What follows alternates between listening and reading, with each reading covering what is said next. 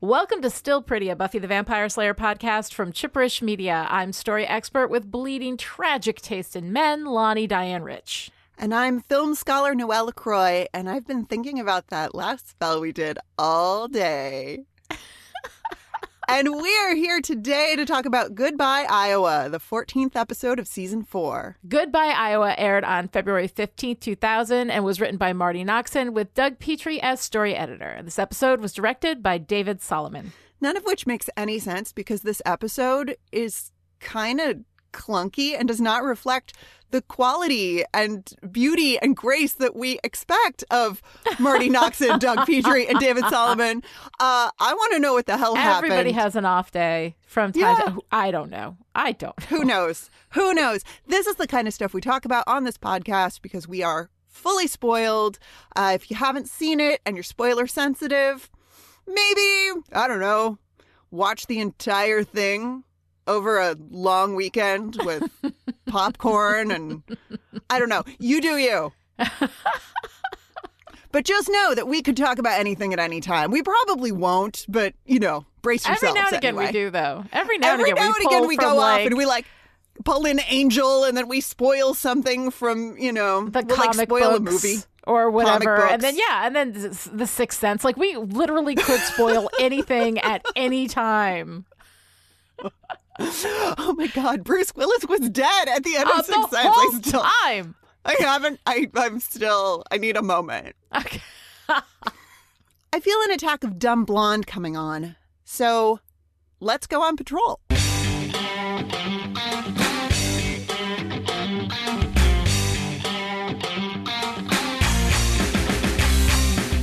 In Goodbye, Iowa, Buffy reports into the Scoobies about Professor Walsh setting her up.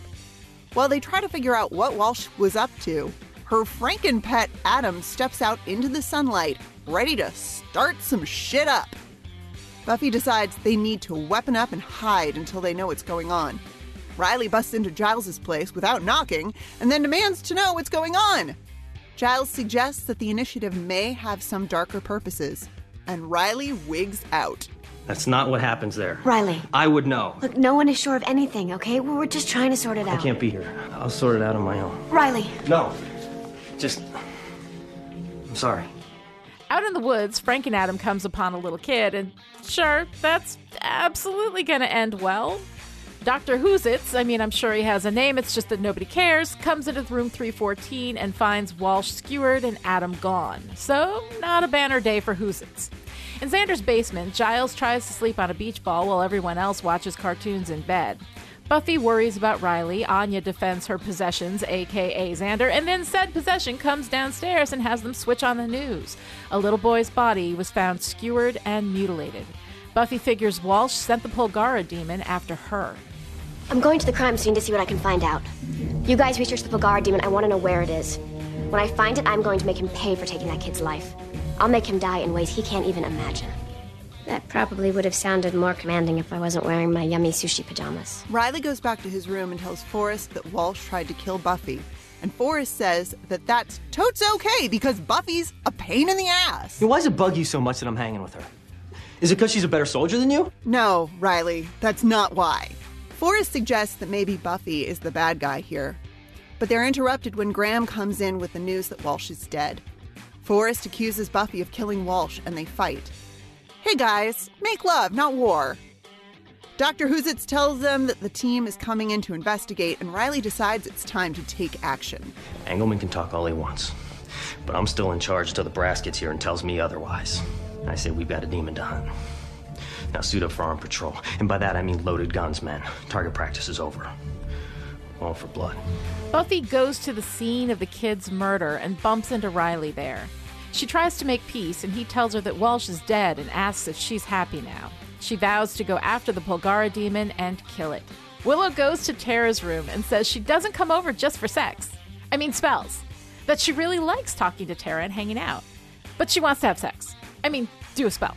To find demonic energy. At Willie's, Buffy's just about to get some information out of Willie when Riley busts in, shaking and sweating and acting all, Riley. A patron tries to get out while the getting's good, but Riley pulls a gun on her. Hey, we got new rules here. No killing. Right. Except the rules don't seem to apply much these days, do they? Like if I shot you right now, I don't know if I'd have a corpse on my hands or one pissed off vampire. Riley. I mean, who do you believe? First it sounds like lies, then it sounds like truth. Buffy gets Riley to put the gun down, then brings him back to Xander's and gets him to lie down. At Tara's, Willow and Tara try the spell to find demonic energy, but Tara sneakily sabotages the spell. We'll revisit that in about a year. Buffy takes Xander with her to break into the initiative. She dresses in a lab coat and he wears commando gear. When some commandos come by, he tries to make out with Buffy to throw them off the scent. This is the initiative, Xander. Military guys and scientists do not make out with each other. Well, maybe that's what's wrong with the world. Ever think about that? At Giles's, Willow, Anya, and Giles wonder whether the thing rampaging through Sunnydale is actually a Polgara demon. The M.O. is not consistent. Riley wakes up, finds out that Buffy went to the initiative to find out what's making Riley sick, and decides he needs to go after Buffy. Willow tries to stop him, and he pushes her to the floor and runs. Meanwhile, at the initiative, Buffy and Xander overhear Dr. Whozitz taking an exposition dump in the middle of the hallway. I don't want to think about the damage our guys could do under the stress of withdrawal, especially since they won't understand what's happening to them. These guys don't know they've been getting meds through their food, so we better get them in here stat. Buffy follows Dr. Whozitz into his secret lab and just gets warmed up threatening him when a woozy and sweaty Riley shows up. Buffy continues to threaten Whozitz until he tells her about 314, calling it the Project. Riley gets his big burly arms involved, pulling Buffy aside and accusing her of killing Walsh and trying to tarnish her memory. As they fight, Frank and Adam drops a dead body at their feet and proceeds to take an exposition dump as well. I'm a kinematically redundant biomechanical demonoid, designed by Maggie Walsh. She called me Adam, and I called her mother. He calls Riley a brother because they were both made by Maggie Walsh or something. Riley tries to kill Frank and Adam, and then there's a big fight, and Frank and Adam skewers Dr. Whozitz. There's only room enough for one exposition dumper in this town. As commandos bust into the room, Frank and Adam escapes, and they run after him. Riley collapses, and the commandos take him away, sending Buffy and Xander away. At the university, Buffy and Willow talk. Buffy's worried about Riley. She doesn't know where he is, and everything he's ever believed in has been taken away. He has nothing to hold on to. Cross dissolved to the military hospital while Riley holds on to the bandana Buffy wrapped around his injured hand, so okay. All right, so Noelle, here we are in Goodbye, Iowa. Man, this is not a great episode. It's really, really not. It's really not. I really, really, really want to give it the benefit of the doubt. Like, I have these moments in my notes where I'm like, oh, this could be like deeply symbolic, but then it's not. Sure. It's just like, or maybe it is, but it is so clunky within the context of this story where we, the audience, know what's going on, but the characters have no idea. So we just kind of have a little dramatic irony. Mm-hmm. We just have to sit there and it's like, really? Yeah. But really, we have to watch you talk about what this could possibly be when we've known for at least a couple episodes what's going on. I don't like it. I don't care for it. We've had so much exposition dumping, though. There's Maggie, who's just talking to herself all the time because, I mean, in soap opera blocking, too, where, like, she's facing the camera and then the other parts, like, the person she's talking to is actually behind her. And, like, this whole it's just...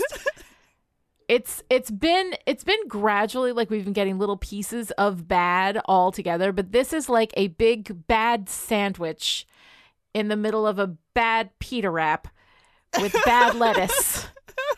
And it's a bad metaphor, but you know what I'm saying? Like, it's all of it. Everything in this is bad, with a couple of like, you know, a couple of exceptions, a couple of moments where things are okay. I'm a fan of the yummy sushi pajamas, but generally in this episode, it's just like, I don't know, like, I've watched this episode a number of times. I don't think I've ever liked it, but this time I was like, oh God, really? Like, can we just, I don't care about Riley and his night sweats. Like, I just don't care. So anyway, one of the things that I love about working with you, Noelle, is that you do have this ability to kind of like see these deeper resonant levels of meaning. And I would love for you to open the episode giving us like whatever you were able to scrape out of this show. something about the choice of the word scrape. I'm picturing like dentist tools. Right? I'm just like, oh, come on. Like, all right. There are things in this episode that I think have potential question mark to be like an interesting bit of symbolism or commentary on the world of the show or something. And I don't know. I'm just going to get right into it. So Adam's interaction with the boy in the woods, which is actually, I think is actually fine in terms of being kind of a, you know, like a creepy, oh shit, this is where, like, we all know where this is going kind of moment. That scene with Adam and the boy is immediately followed by Dr. Who's-Its, or Dr. Creepy, as I've been calling him. And just for everybody out there yelling, yeah, we know his name is Dr. Engelman. We just don't care. So I'm sorry, go ahead. Just don't, I mean, whatever. Yes. He goes into the lab, he slips in a pool of Maggie's blood and ends up lying there with Maggie's blood literally on his hands. I know, but the thing is that, like, when we look at her body, there's like this little trail of blood coming out from her that just stops. But then there's enough for him to slip in and then press his hands into it so perfectly that all of his palms and his fingers are perfectly covered in blood. I'm sorry, go ahead. It's a stupid criticism, but it's just like... It doesn't work for you. It's fine. Like, it's a great idea for a visual, especially if we're trying to suggest that the initiative is its own downfall. Like, this is all, I mean, it really is all their fault. Yes. And then, of course, you know, Buffy's going to attempt to blame herself later, and Willow's like, no, girl, like, come on, seriously. Like, stop it right now. I'm just going to nip that in the bud. But I mean, I kind of like the idea of, you know, the mad scientists killed by their own creation or whatever the fuck. But, you know, so we have this like little moment that doesn't work for you because you're like, oh, really? Like you're Buffy watching the Roadrunner. You're like, that would never happen. Exactly. And the thing is that, like, you know, for film and TV, and I've talked about this a few times, it's not supposed to be what it is. It's supposed to be how it feels, right? But there also has to be, like, you have to build up a certain amount of, like, believability energy. You know, like believability collateral in order to spend on something like that. You know, like, I like the idea that he has literal blood on his hands. And I think that that's great, except for he is like literally the person that matters least to any of this. He's not the one. Walsh was the one who like did this whole thing. He was her second in command. He was just doing what he was told, you know? So like, how much of this is actually Dr. Who's-Its fault? Like, you know, I mean, he was there for it. He didn't stop it. But also, like, you know, whatever. But, he was just doing what he was told. Like, the person with blood on their hands should be the person who, like, has a conscience and suddenly realizes, what have I done? Like, the blood on the hands is the what have I done moment. But this is not a what have I done moment. This is a what the fuck did Adam do moment, you know? Yeah. Like, for him. So that's, I think, part of the reason, like I really like appreciate that symbolism, that visual, if it was in a context that made more sense or where I had more of an emotional connection. But this guy has just been Maggie's number 2, and I didn't even feel that emotionally connected to Maggie, you know, because she has no vulnerability until she was skewered through the heart. So, with the exception of her weird sexual mommy thing with Riley. So weird. I don't know if that's a vulnerability that I really feel like a lot of empathy for, because it's weird and creepy.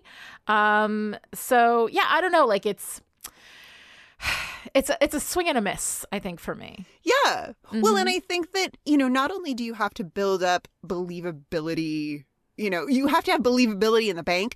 You also have to have an established style of, you know, like heavy-handedness with your symbolism, for example.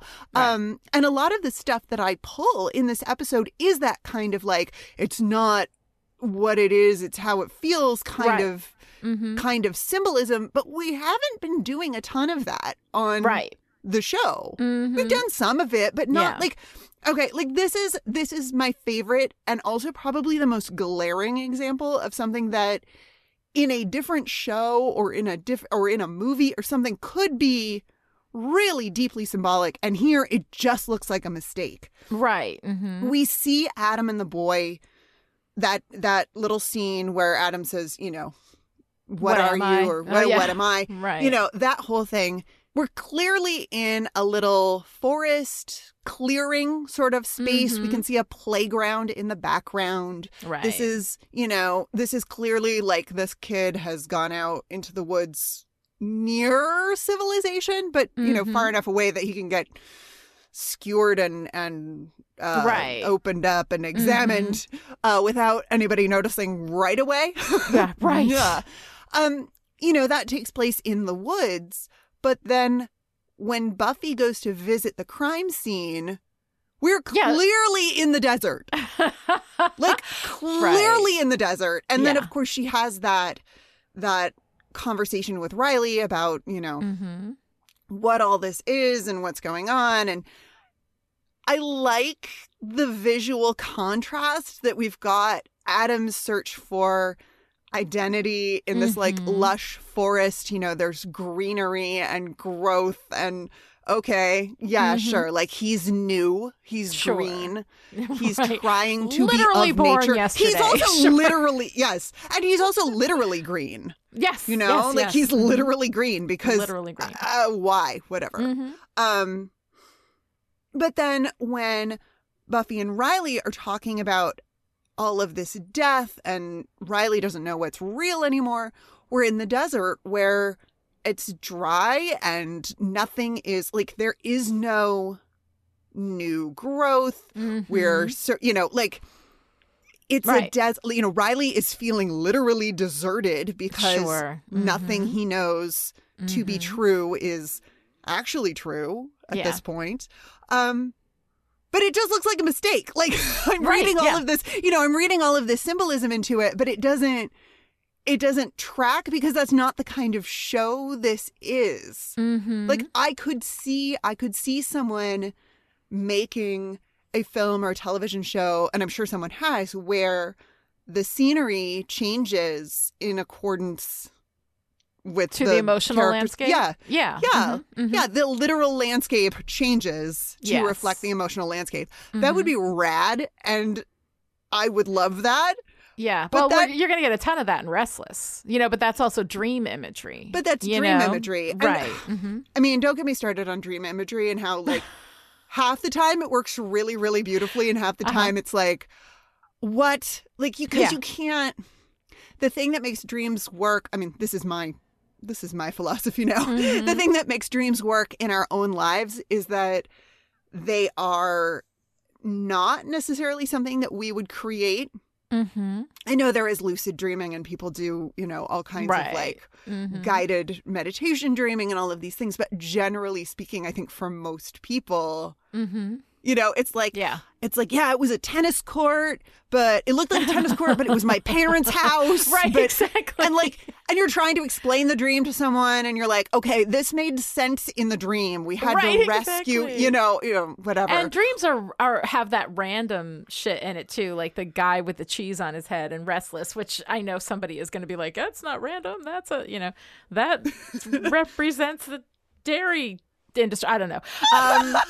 Whatever it represents. We'll get to that when we get to Restless. So, you know, and as everybody knows, I hate dream sequences, and I get a load of shit for hating dream sequences. But the reason why I do is the same reason I don't like voiceover. I don't like flashbacks. I don't like, fractured teases, because often when writers go to these kinds of devices, they do it because of insecurity as a writer. They do it because they want to, you know, in the case of flashback or voiceover, they have some desperately needed exposition. This is so important that my viewer knows this, and they can't find a more elegant way to do it. You know, with the fractured tease, they're insecure about whether it's interesting enough, so they steal a part of the more interesting part of the story at the climax and then put it in the beginning and then go 36 hours earlier. Like it's just cheap devices. I hate that so much. I know. I hate it too. I hate hate it too. There are times, though, I will say I will defend the fracture teases in Breaking Bad. Breaking Bad is my go-to example for a well-done fracture tease. And shout out Vince Gilligan for this shit, because until then I had none. But Breaking Bad does it not borrowing from the most interesting, the most exciting part, but rather from the most thematic part, the thing that speaks to what this episode means. And I absolutely fucking love it in Breaking Bad. So anybody looking for an example of it, well done. So all that said, I don't hate all dream sequences. They're not Muppets to me. Like, I hate all Muppets, right?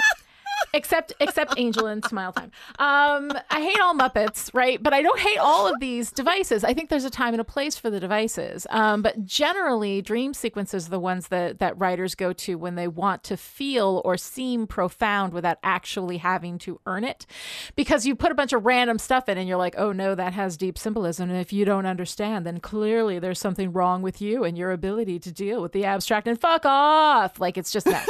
You have to earn it. Like, you have to earn that shit. You have to really dig deep and find that resonant thread of meaning.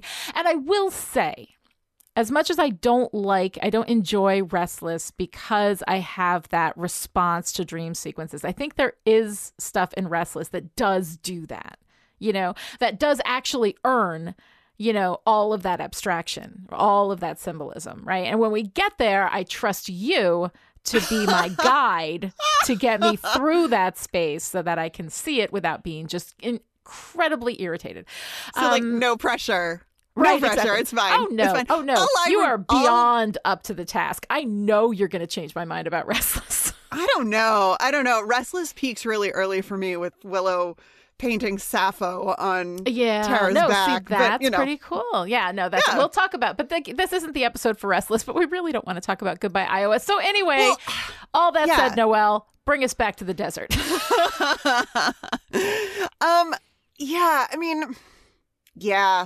I know this is our like Riley's moment of clarity through complete confusion episode. And I'm just like, speaking of stuff you have to earn, like Riley we haven't had that much with Riley so far. He's just kind of like big and cute and pretty, and his arms are nice, and like he's a soldier boy, and that's all great.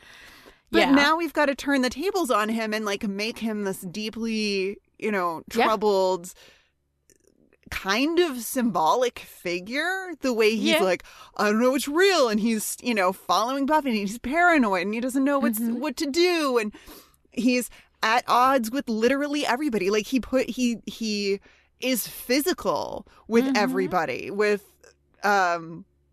Forrest, and he pushes Willow out of the way, and he grabs Buffy, and he's just like, I'm like, wait a minute, it makes sense from a storytelling standpoint, but we haven't built up the emotional resonance with that.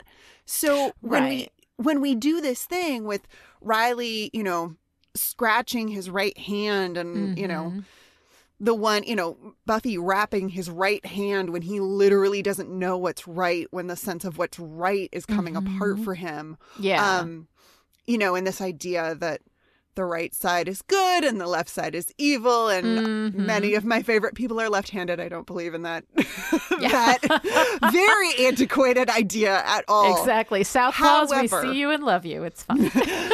It shows up in, it's one of those symbols that shows up in our fiction a lot. His sense of what is right, of his ability to do the right thing, is breaking down. So that's the hand, that's the side of his body, the side of his identity that's injured. And it's, it would be this, like, I could see that last shot of him with the bandana being a powerful symbol if we had built up more of an arc for Riley. I don't know. Like, they're trying. No, they're trying. They're trying, but we just keep missing with Riley. And, I'm not sure what it is that's... He's just, I think it comes down to, a well-constructed character is a combination of strengths, weaknesses, and vulnerabilities, right? And Riley is pretty much all strengths. Like, he's number one on the team. He's the one that Maggie Walsh loves the most. He's the favorite son. He's good looking. He's, successful and smart and all of these things. And then his weaknesses are he's terrible with women.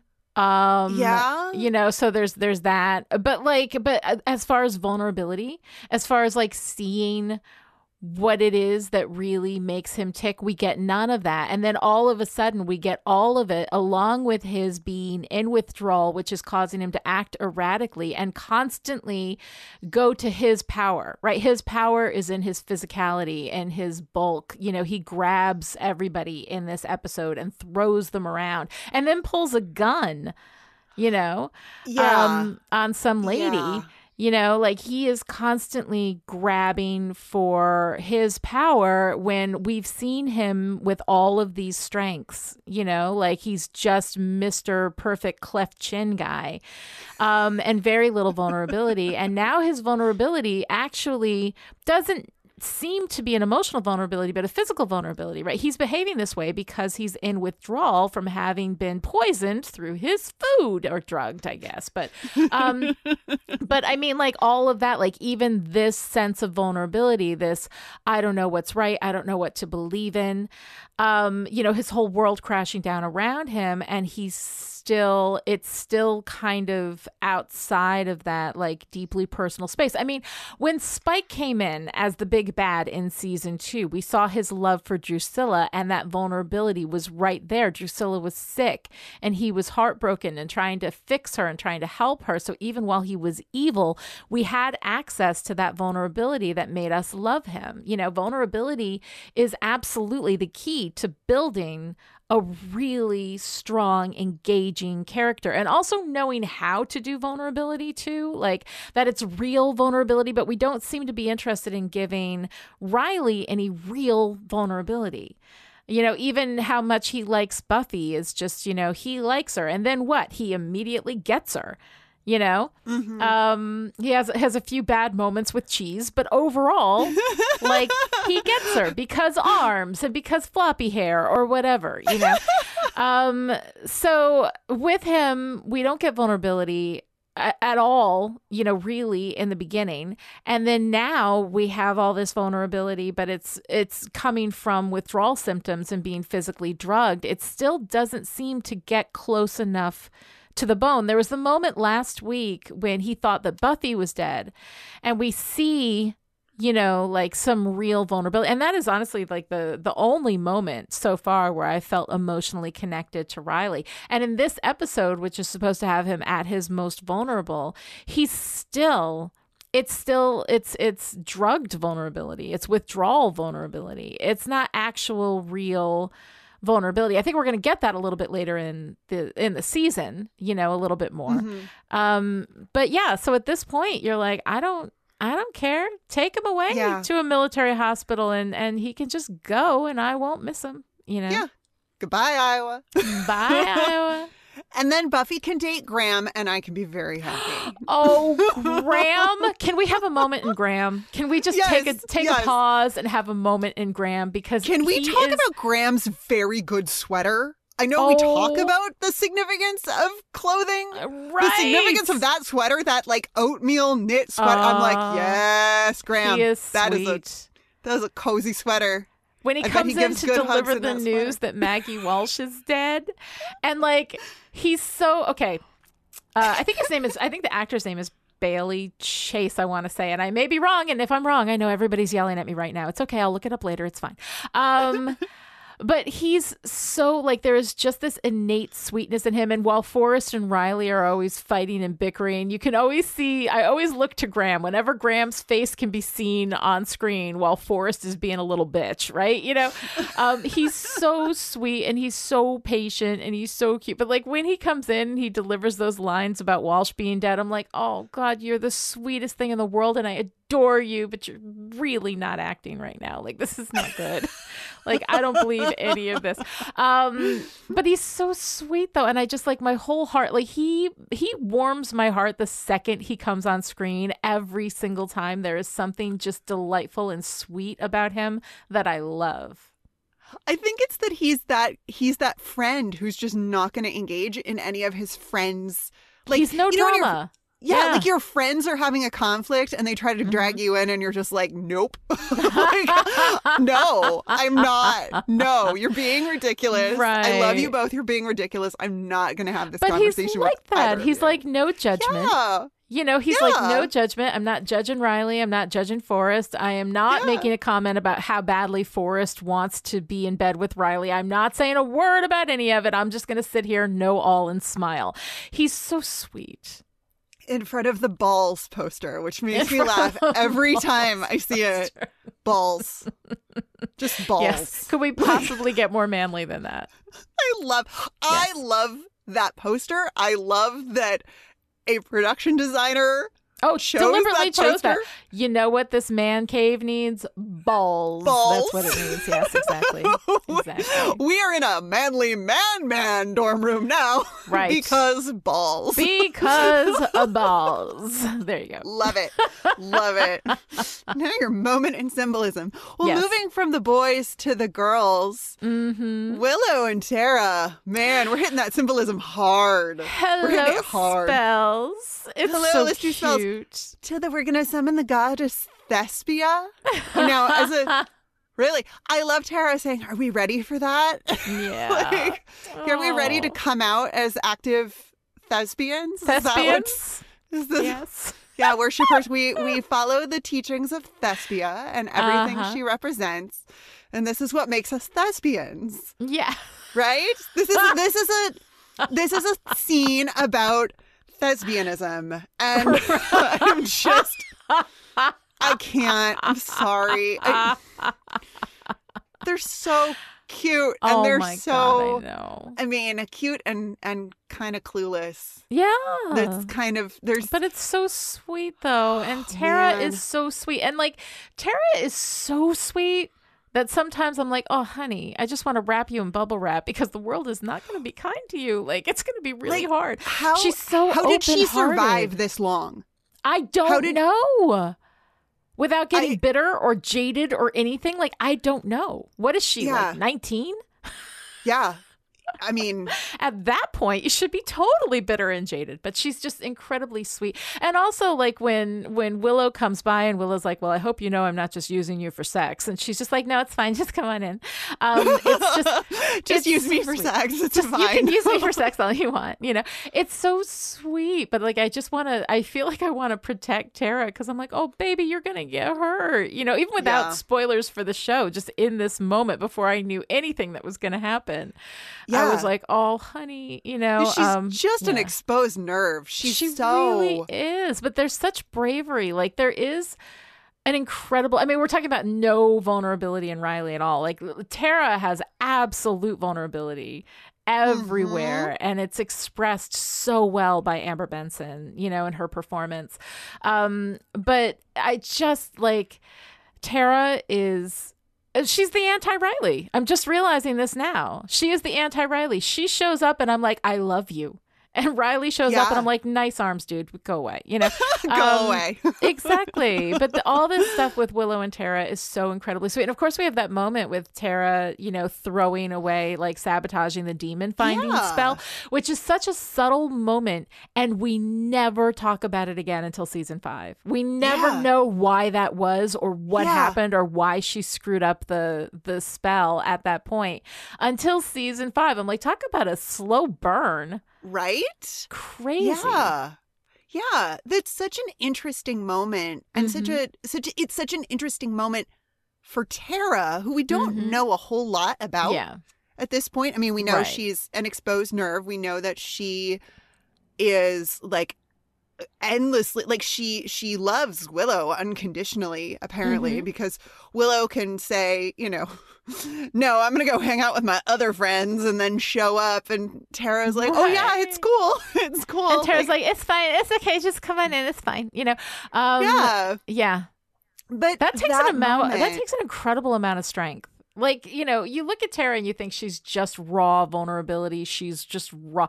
She's fucking badass. Like, open and and just willing to take whatever Willow has to give her without expectation or without fear or anything, especially considering the nature of the relationship. And this is Willow's first time with a woman and all of that stuff. Of course, we haven't yet acknowledged textually. I mean, a little textually, but not entirely textually. like, really? You know what? Okay, I'm going to confess to my straight bullshit. I didn't know until Willow came out to Buffy.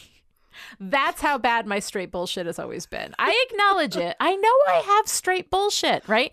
I was much younger when I saw it the first time, and I was like, oh, they're just friends doing like magical spells. That's nice. She's got a witch friend. Yeah, I had no idea. I mean, now, of course, I look at it and I'm like, oh, yeah, this is happening, You're like, this is the fucking gayest shit that has ever gayed. It's so gay. I love it so much. I'll admit to my straight bullshit. I had a lot of it. I just was blinded to a lot of the world and a lot of existence. And understanding what was actually happening here versus what was textually, put on the screen was not something that I'd picked up on at that time. I was much younger, in my defense. We're all stupid when we're younger. Yes. We all do stupid shit when we're young. So why does Tara sabotage the demon finding spell? Is it because she's not? Because she thinks she's demon. She thinks she's part demon. Remember in Family in season 5 when her family shows up? I literally don't remember that. That would be why. In season 5, Tara's family shows up and she has been told her whole life that she is part demon and that's why she has magical abilities, and she basically belongs to an abusive cult family.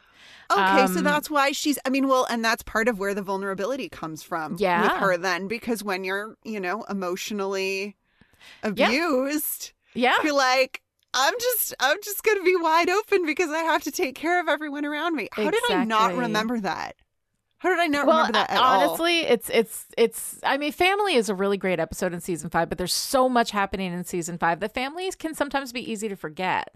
And it's just one episode and boom, we have Amy Adams shows up for to be Tara's cousin. Okay, that's weird. I remembered that Amy whatever. Yeah. This is what I get for a delayed rewatch. That's all right. That's all right, baby. I'll remember the details and you pick out the symbolic stuff and make me restless again. We each have our roles in this. No, it's good. It's good because if you're on this journey with me and you've seen the entire thing but not super recently, yes, it's kind of fun to be like, wait, what? Yeah. Did we establish that? Is that a thing? Yeah. But I mean, we have this quick moment with Tara. She sabotages the spell, and then we just never address it again until we get to Family. And I think that's really like an interesting thing because they seed that here so that when you get to Family, you're like, oh. Right. I get it now. Now I know why Tara did that thing. But in the middle of this like truly, truly clunky ass terrible episode, it's really easy to forget that she sabotaged the spell because that is hardly like the biggest thing that's happening in this episode. Yeah, there's so much other stuff going on. You got so sweaty, whiny Riley and weird shit. But okay, so Buffy. Let's talk about Buffy for a little bit. Yes, it is her show. It is her show. Fair. I love Buffy. I love the yummy sushi pajamas thing. That's one of my favorite things, my favorite moments for her. It's just so incredibly cute.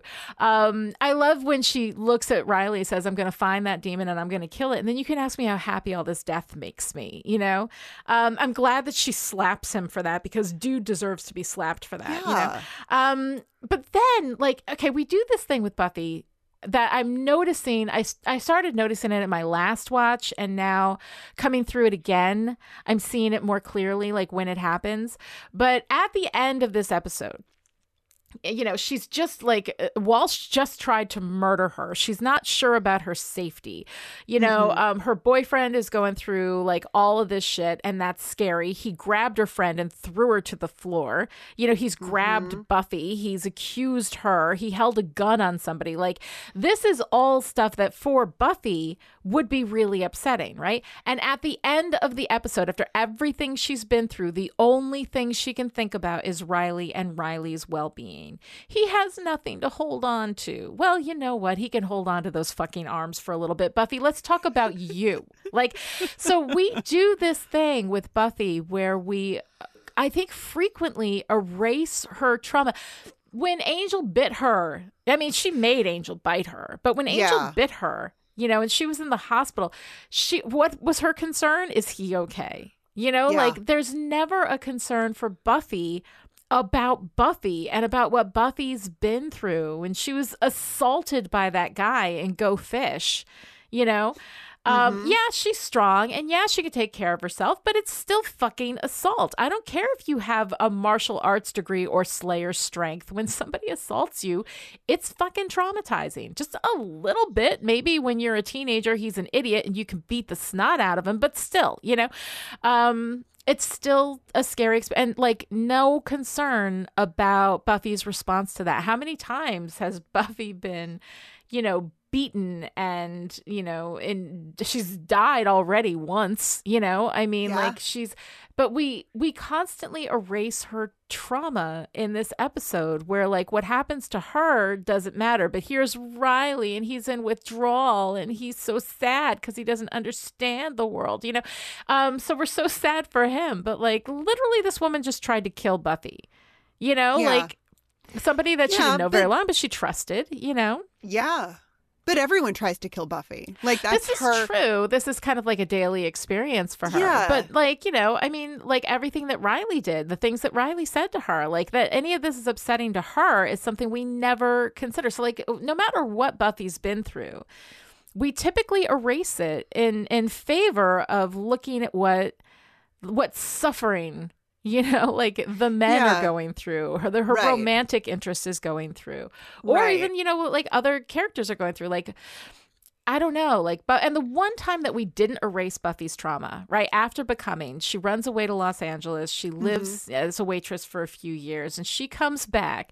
So the show doesn't erase her trauma. The show deals with her trauma in that circumstance. She comes back and everybody's pissed off about why she wasn't there for them.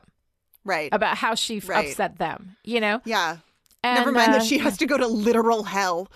Exactly. Like, you know, like, I mean, so I understand, like, there was a lot of stuff that they didn't know about what Buffy had been through, that they didn't know the whole story and everything. But it's just that's traumatic in and of itself. Right. That's traumatic. Not having anyone that you can say, this is what happened to me. Yeah.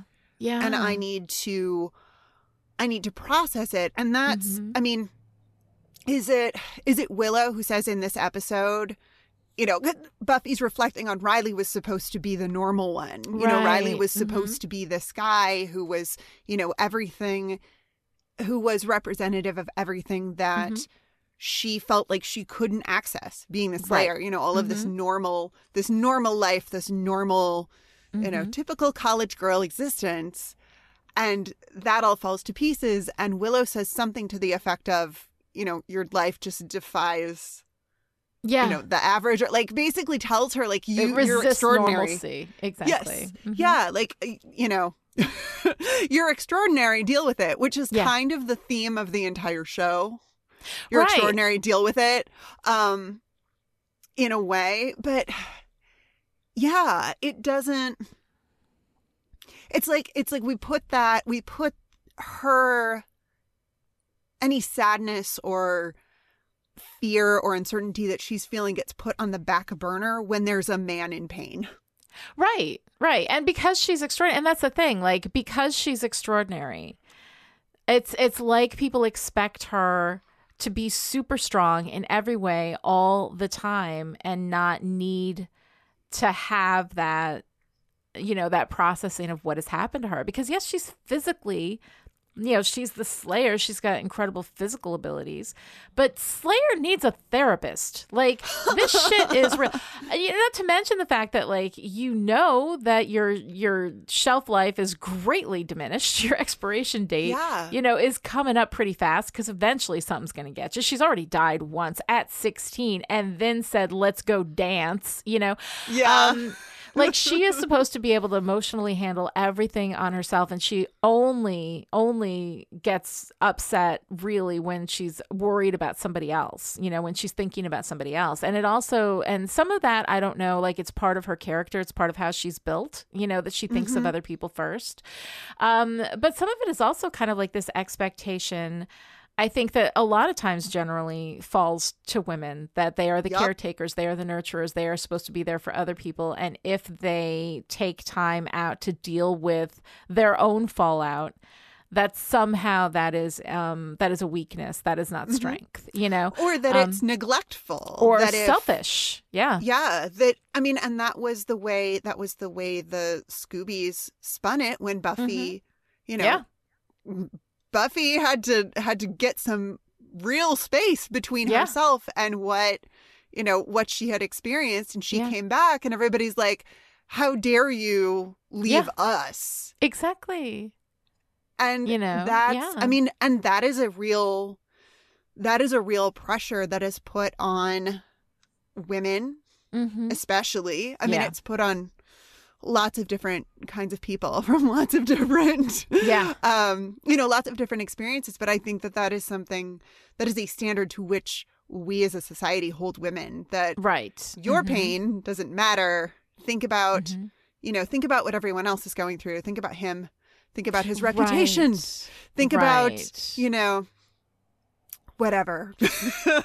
It's always that. And so there's something in that I think is part of Buffy's character, but there's also something in that I think is part of the kind of the presumption that writers come into this with, you know, that this is how writers, you write the world the way that you see it. And, you know, a woman who's going through all this stuff somehow is supposed to be about other people. And I don't know, like I'd have to do some analysis of like male superheroes and the way that we deal with them. But I think it's different.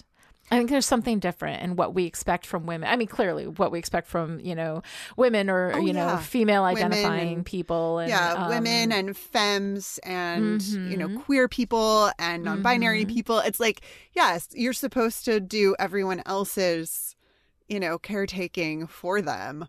Yeah, emotional labor, sure. Oh, yeah. Absolutely. Yeah, absolutely. Absolutely. And that's Absolutely. not an expectation generally of men.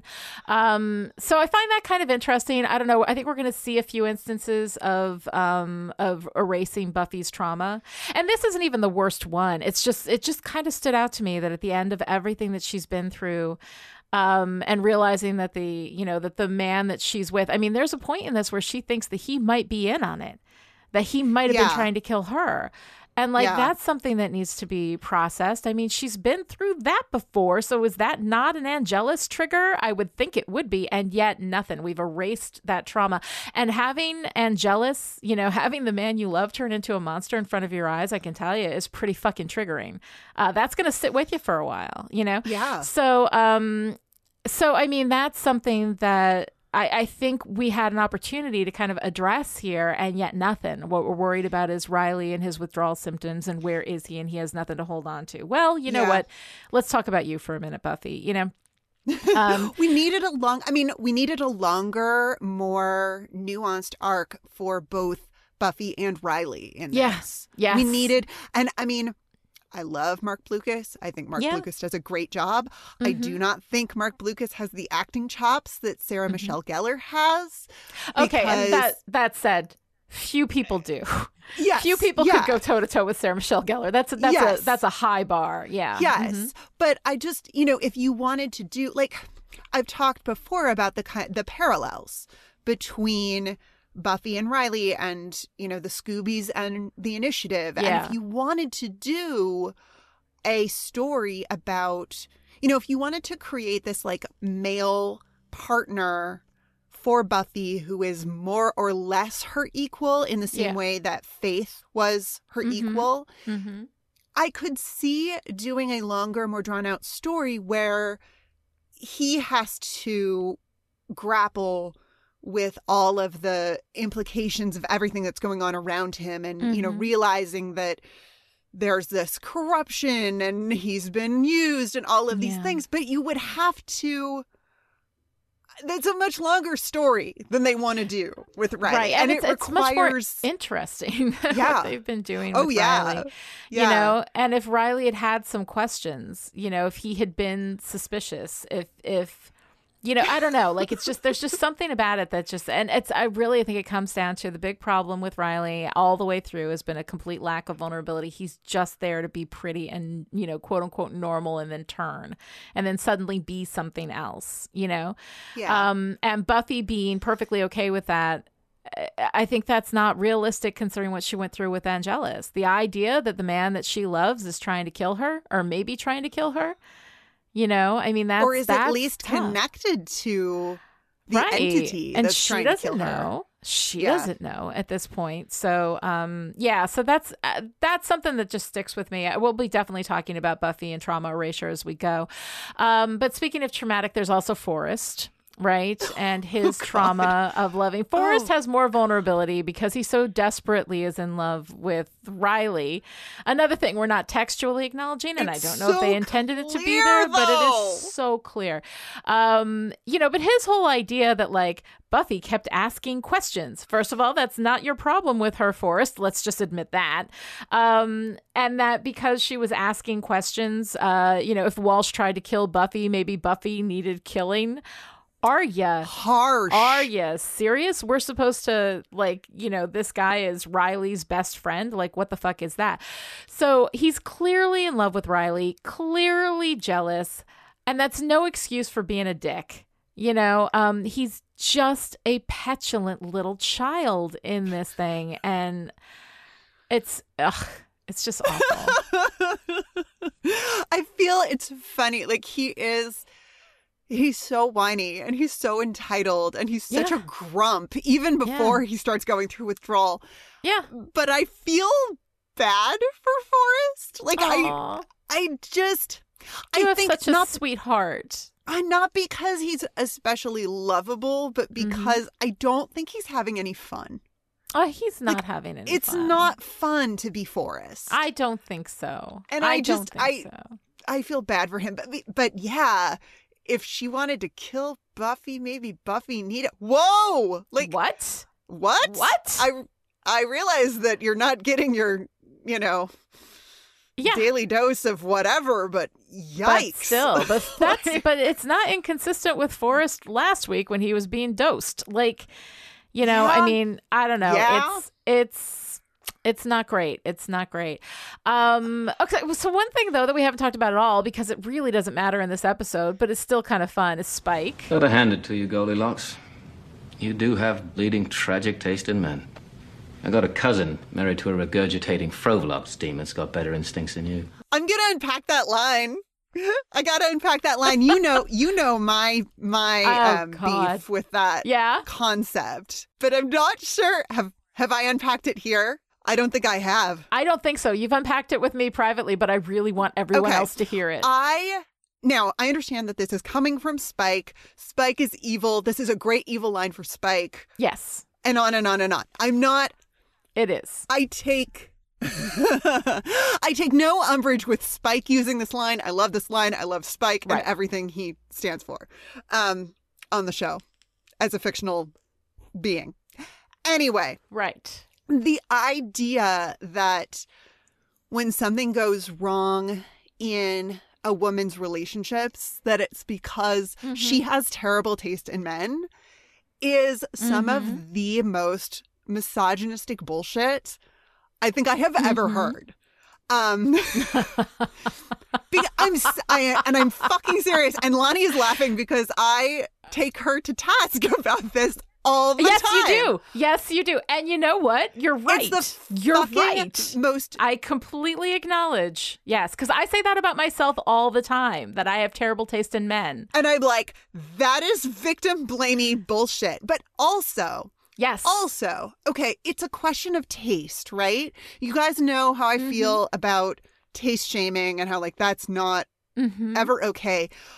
And the culture creates taste. The culture tells us what is desirable and what is not. So if a woman is following the taste of the culture that has been dictated to her. And of course, I'm speaking in the binary again about heterosexual relationships. I know. Right. Well, because this particular brand of misogyny comes straight from patriarchy, and patriarchy generally tends to ignore any relationships that are not heteronormative. So that's not your fault.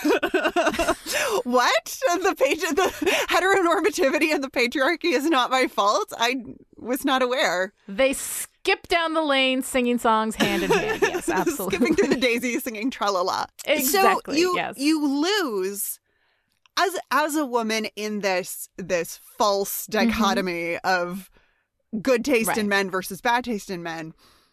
A woman with good taste in men is a woman who buys into the cis heteropatriarchal idea of what a quote unquote real man is. And we all know how pervasive and effective toxic masculinity is in our culture. So you're damned if you do and damned if you don't. And the idea that the relationship went sour or something, something got fucked up at some point. It's my fault for having bad taste in men. It's your fault, right? And did you see what you were wearing? I mean, really? Exactly. No, it's true. And I have to say that while I do joke around a lot about how I have terrible taste in men, my first husband is one of the loveliest people on the planet. I'm just going to say that we're still really good friends. I absolutely love him to pieces. He is my kid's father and just a wonderful human being. So, my taste in men is not the problem. You've pointed this out to me privately. I really appreciate you talking about it on the podcast because I think that everybody needs to hear that shit. Yeah. Because it was so ingrained that I was like, no, it's my fault. If things don't work out, it's because I have bad taste in men. And it's not. And that's that, again, speaking to this idea of what the expectations of women are, as personified in Buffy Summers. It's all of the responsibility falls to the woman. God, if something is difficult or something is less than, I mean, how pervasive is the idea that if, for example, your husband is unhappy, that it is your job to fix that as a wife. Right. That's everywhere. It's not his job. Yeah. I mean, it is. It absolutely is his job to go out and, get his therapy and work on himself and his own issues. But culturally, it is women's work to do that kind of emotional caretaking. And when you see the ways that this weasels its way into every corner of our lives, man, we got it. It's cultural and it's taught from the time that we're little. If he pulls your pigtails, it means he likes you. Doesn't matter. He's still pulling my fucking hair, right? If he likes, the reason why really isn't important. It's still bullshit behavior, But now it's because of me. It's because he likes me, and there's that too. There's if he behaves badly because he loves you, then that somehow makes it okay. Yup. There's a lot of bullshit pulled into that. Absolutely. So I appreciate you sharing that with everybody because it was definitely a very helpful thing for me to hear. It is a really helpful thing when a good friend sits you down and says, "Hey, your head is full of bullshit. Let me clear some of that out for you." And it was, and it's nice. You're following, if your head is full of the bullshit that you were fed and taught that this will keep you safe. Right. That's it. Yes, of course your head is full of this bullshit. Of course, all of our heads are full of bullshit about how to behave and how to be good and how to keep ourselves safe. And, but if it comes down from on high, from an authority that seeks to control and manipulate. If the patriarchy's Dr. Who's-It is putting it in your goddamn food metaphorically throughout your entire life. Yeah. Yeah. Oh, man. Like, I get it. Oh, man. I know it's bullshit. I'm not blaming myself for it because it's bullshit I was raised with, you know, and we all were, you know, but like being able to see that is very helpful. So thank you, Noelle. That was a very helpful insight that you have been giving me for quite some time now, and I've appreciated it. Thank you. All right. So back to Goodbye, Iowa. Frank and Adam. All right. Okay, like, fair enough, Adam is typically regarded as, like, the worst big bad of all of Buffy's big bads, but Jesus, like, this little exposition dump he takes there at the end, where he's just wandering there and just talking, and nobody's picking up, I don't know, a trank gun or trying to throw water on him so he electrocutes because he's 90% electrical parts and metal. Everybody's just sitting there listening to him, like, okay. And I mean, I know there are reasons for that, like, they've got these chips in them that prevent them from doing certain things or whatever, like, and we're going to address that later on in the season, but it's just bad. It's just bad writing. The Dr. Who's It's expositional dump in the middle of the hallway is also just bad writing. I kind of love Dr. Creepy and Dr. Exposition in the hallway just being like, I hope no one follows me into the records room, you know, when of course, which is down here and 2 doors on the right and will be unlocked. Yes, exactly. They've been getting drugs in their food bad. and now they're going through withdrawal, and we're like, okay, yeah. And please let me explain to you, who is also part of the program, shit that you already know. As you know, Mary. Yeah, it's so bad. But Frank and Adam is, you know, like, he comes out, he sees this kid, also killing the kid, super fucking so dark. Did we need to do that? I mean, that was pretty fucking terrible. He's, you know, this half monster, half man, half toaster, you know. How is he faster than the Initiative? He got away because he's so fast and so quiet, clunking through the world in half a ton of metal. With a literal The guy leg easily brace. weighs 450 pounds. With a He has little a leg brace on. Now, I mean... Right.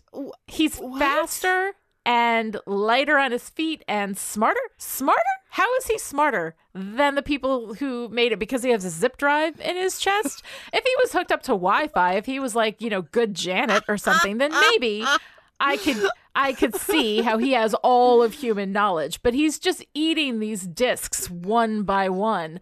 Riley Finn, let's see what's up with you. And where is he keeping them? I guess in all the... That's where cargo pants are really, you know, valuable. Sure. So Maggie filled his pants with zip drives full of information that he can just absorb in a minute. And he's just not a great big bad. Like, he's not the one who created the conflict. He literally was born yesterday. Like, he doesn't have a clear goal. Didn't exist until this episode, at the end of last episode. It's just such a weird... Maggie Walsh was a good antagonist, you know? She was interesting as a big bad for the season, running this whole thing. Why did we kill Maggie Walsh? I mean, yeah, I hated her, but I respected her. But now we've got this weird green demon dude, you know, the Franken demon, and he's just clomping all over town. A metal detector will help you find him just fine. And yeah, I know they're like, you know, what we find out later is that they've got, like, you know, some kind of mind control bullshit going on, preventing them from, I guess, capturing him or whatever they were programmed to do. But his whole, like, existential angst with the kid, I know what I am. I do not know who I am. And, like, which interesting philosophical question, right? Because yeah, well, I'm all here for identity stories. Yeah, like, who you know? is for identity and what is, like, the role or the attribute of a person. But I don't care. Like, I really don't. He's just not that scary. He doesn't seem that smart. No. You know? No, he really doesn't. He doesn't. I feel like they're going for a kind of Frankenstein's monster meets Arnold Schwarzenegger as the Terminator. And it doesn't work for me at all. No. At all. I don't.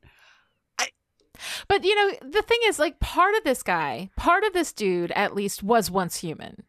Like the right upper quadrant of his face was once some human, part of his right? face was a human being at some point. Part of his face was once Oh human, my right? God. So I mean, the thing is, like, having the human part of him at war with the demon part of him could have been kind of an interesting thing. If we, again, vulnerability, even in your big bad, even in your antagonist, we see vulnerability with Glory, Yes. in season 5, because she desperately wants to get back to a place where she knows she belongs. She has these horrible, debilitating headaches. Best big bad. She's bad. Best big bad. Right. I will She's go on record. I think so, love too. Glory. I love Glory too. A lot of people don't, and I get it, but I love Glory.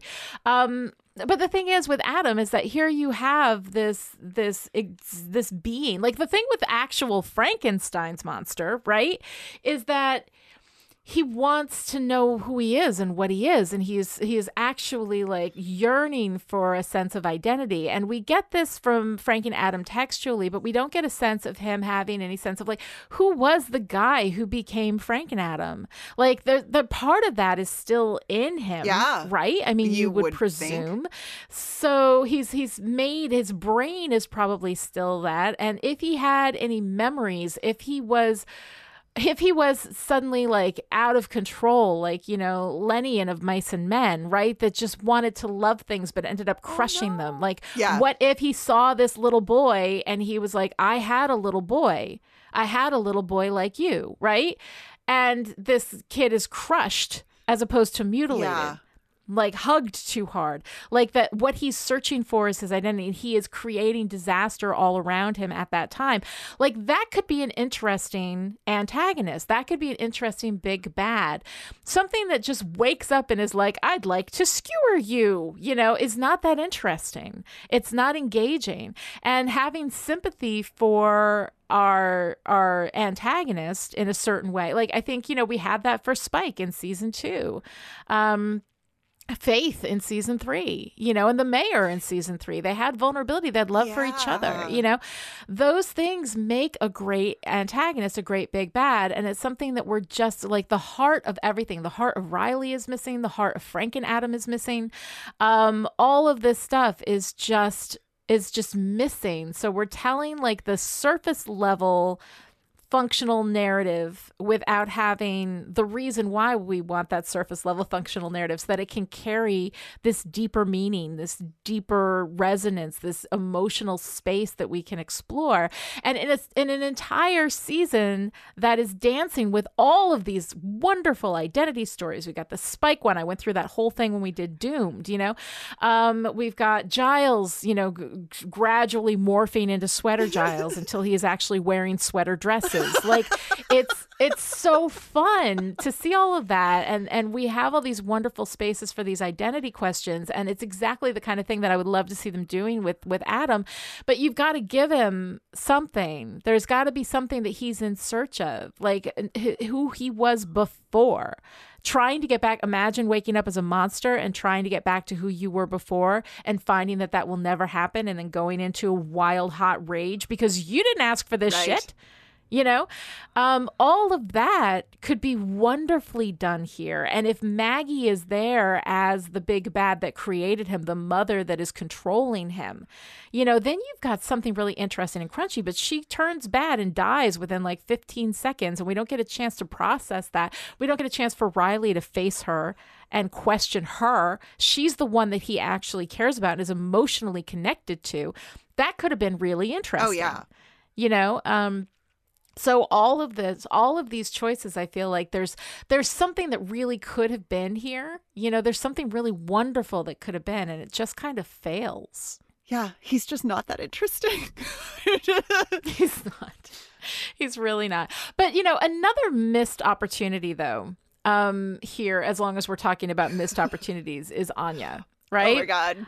I love Anya. Like, I love Anya. And part of it is because I think the reason why the writers love her and why they treat her as a comedy mule, because she can carry that shit. Like, Emma Caulfield has the comic timing of like, I've never seen anything like this before. Like, she is amazing.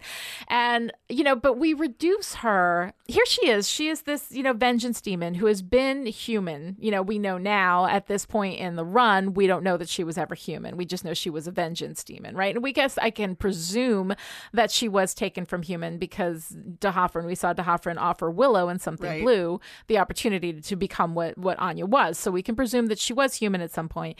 Then she was a demon for like 1,000 years, you know, and tormented bad men that whole time, right? And then is made human again. That is such rich ground.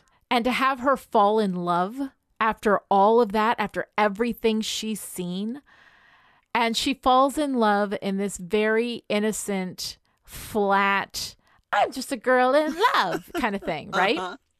And yet, like when we first had her, when we had her in Doppelgangland, when we had her in I'm 1120 years old, just give me a beer. Like that is the Anya that we should have gotten all the way through. But then she falls in love with Xander and suddenly she's like, I'm just a girl. I don't know, you know. Her whole like, you can't have Xander thing is cute and funny because Emma Caulfield can deliver anything. She could deliver babies. This woman is amazing. Like what she can do is incredible. And I don't blame them. I honestly don't blame them that much for making her a comedy mule because Jesus, this woman can do anything, but she can do anything. She can also do dramatic stuff, as we see. We've seen her before she and Xander got together and how great and powerful and strong and knowledgeable she was. And then we kind of reduce her down because she's with a boy or whatever, and she becomes all about, you can't have Xander, you know? And it just feels like how wonderful would it have been for her to find herself falling in love with Xander after everything she's seen and after everything she's been through, and realize that when she looked at all these women and were like, yeah, this guy's an asshole, and how the hell did you get into that in the first place? And then here she is falling in love.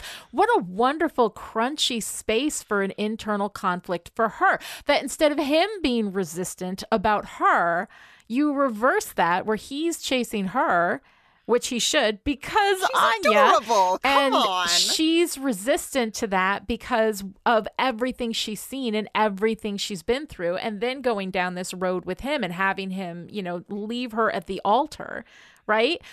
Because as soon as she does that, as soon as they break up in season 6 in Hell's Bells, boom, we've got Anya back. We've got like rich, layered, smart, knowledgeable Anya back, you know? So I don't know, like as I'm watching this, I'm like, it's funny. Emma Caulfield delivers the fuck out of it. She's amazing and she's hilarious, but God, what a missed opportunity. Yep. It's always such a bummer when the story that the writers want to tell is not necessarily the story that you want to hear. Like, well, it's such an opportunity and it's just missed. And like, I get it. She is funny. So you can give her anything and she will make it work. Like, it's fantastic.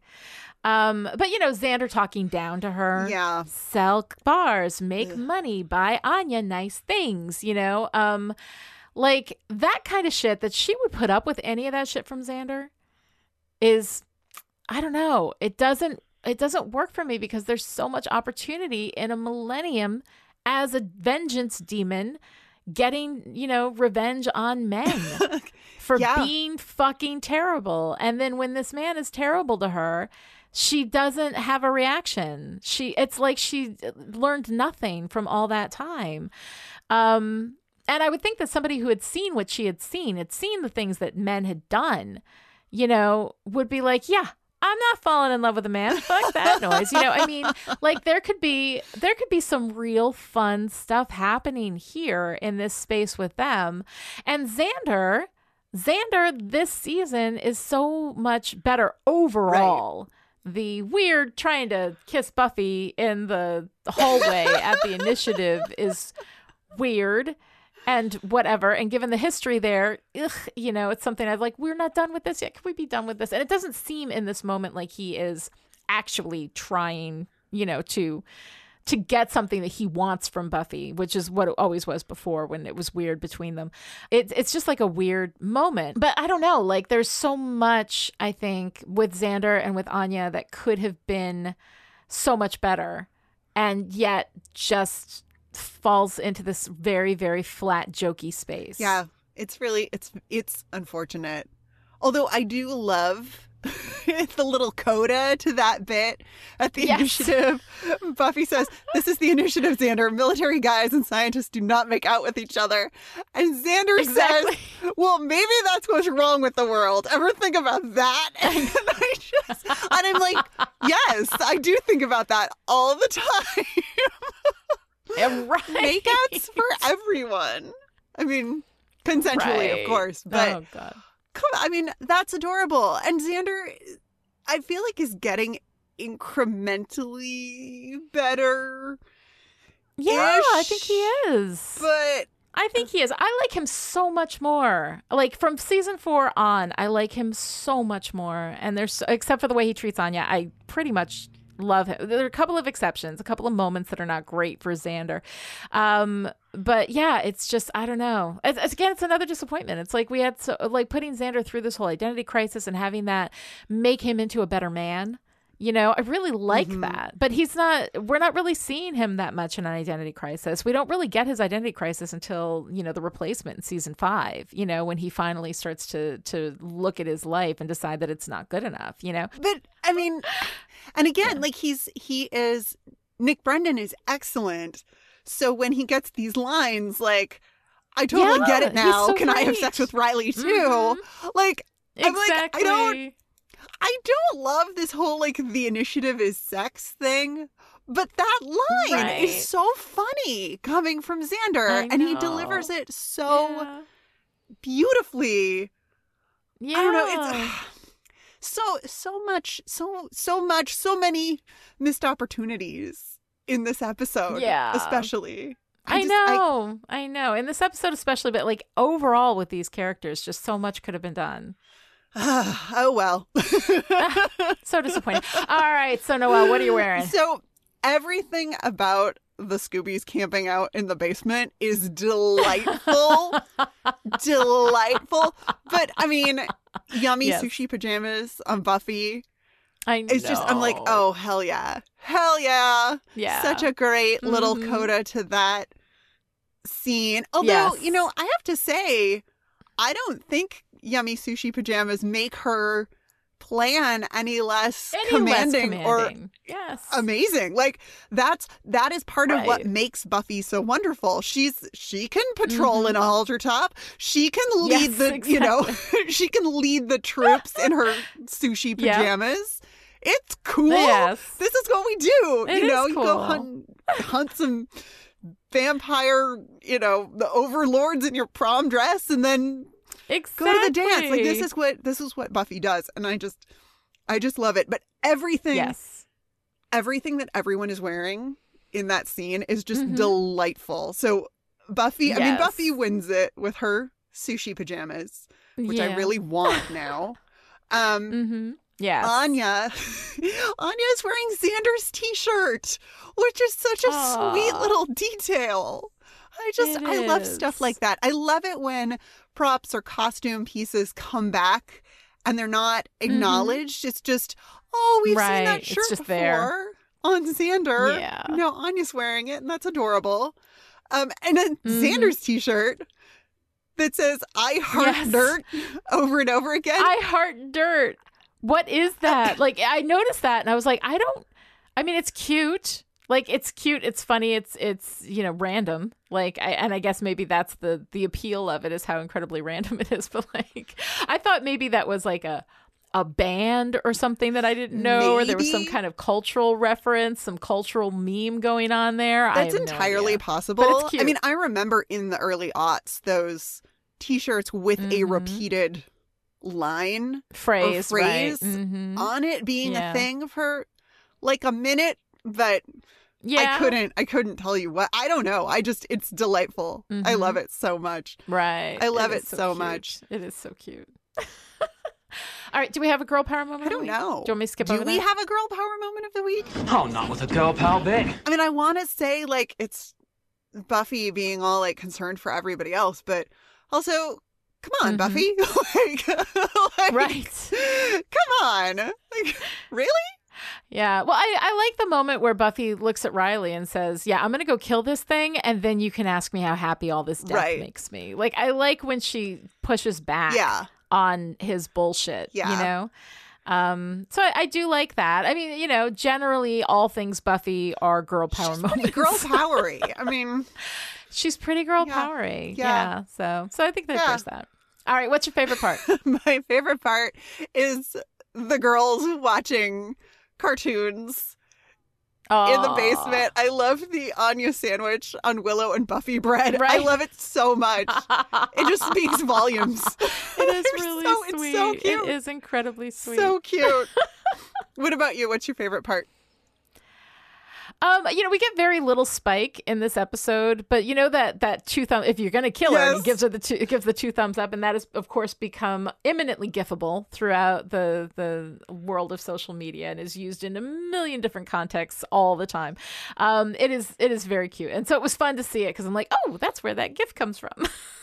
And his face. So it's something that his face. Oh, I know. I mean, so cute. Yeah. So, yeah, Goodbye Iowa isn't great, but it is the gift that keeps on gifting, I guess, is what you call it. Oh, that's bad. Oh, it hurt to say that. Ow. Okay, anyway. It's like something my dad would have said. Hey, dad jokes for everyone. Dad jokes for everyone. If you enjoyed this conversation and would like to join in, come find us on Twitter. Lonnie is at Lonnie Diane Rich, and I am at Noelle Aloud, and the hashtag is Still Pretty. This episode of Still Pretty was brought to you by the Chipperish media producers who support us on Patreon at the power producer level. These people are the reason why Still Pretty is coming to you free and ad-free right now. So thank you to our December producers, Shelley, Abigail, Kristen, Noelle, Jonathan, Alyssa, Alice, Erica, Sarah, Kevin, and Heather. And this week's special message for our power producers. I hope you don't think that I just come over here for the sex and everything. I mean, I really like just talking and hanging out with you and stuff. Spells. Did I say sex? How random is that? To find out how you too can support Chipperish Media, visit patreon.com/chipperish. Other ways to show your support: write a great review on Apple Podcasts, tell your friends about the show, or take an exposition dump in the hallway. Everybody's doing it these days. We will be back next time with This Year's Girl and Who Are You, the 15th and 16th episodes of Season 4, and we get us a little faith, and I am so excited. Until then, I don't generally like to kill humans, but I've learned that it pays to be flexible in life.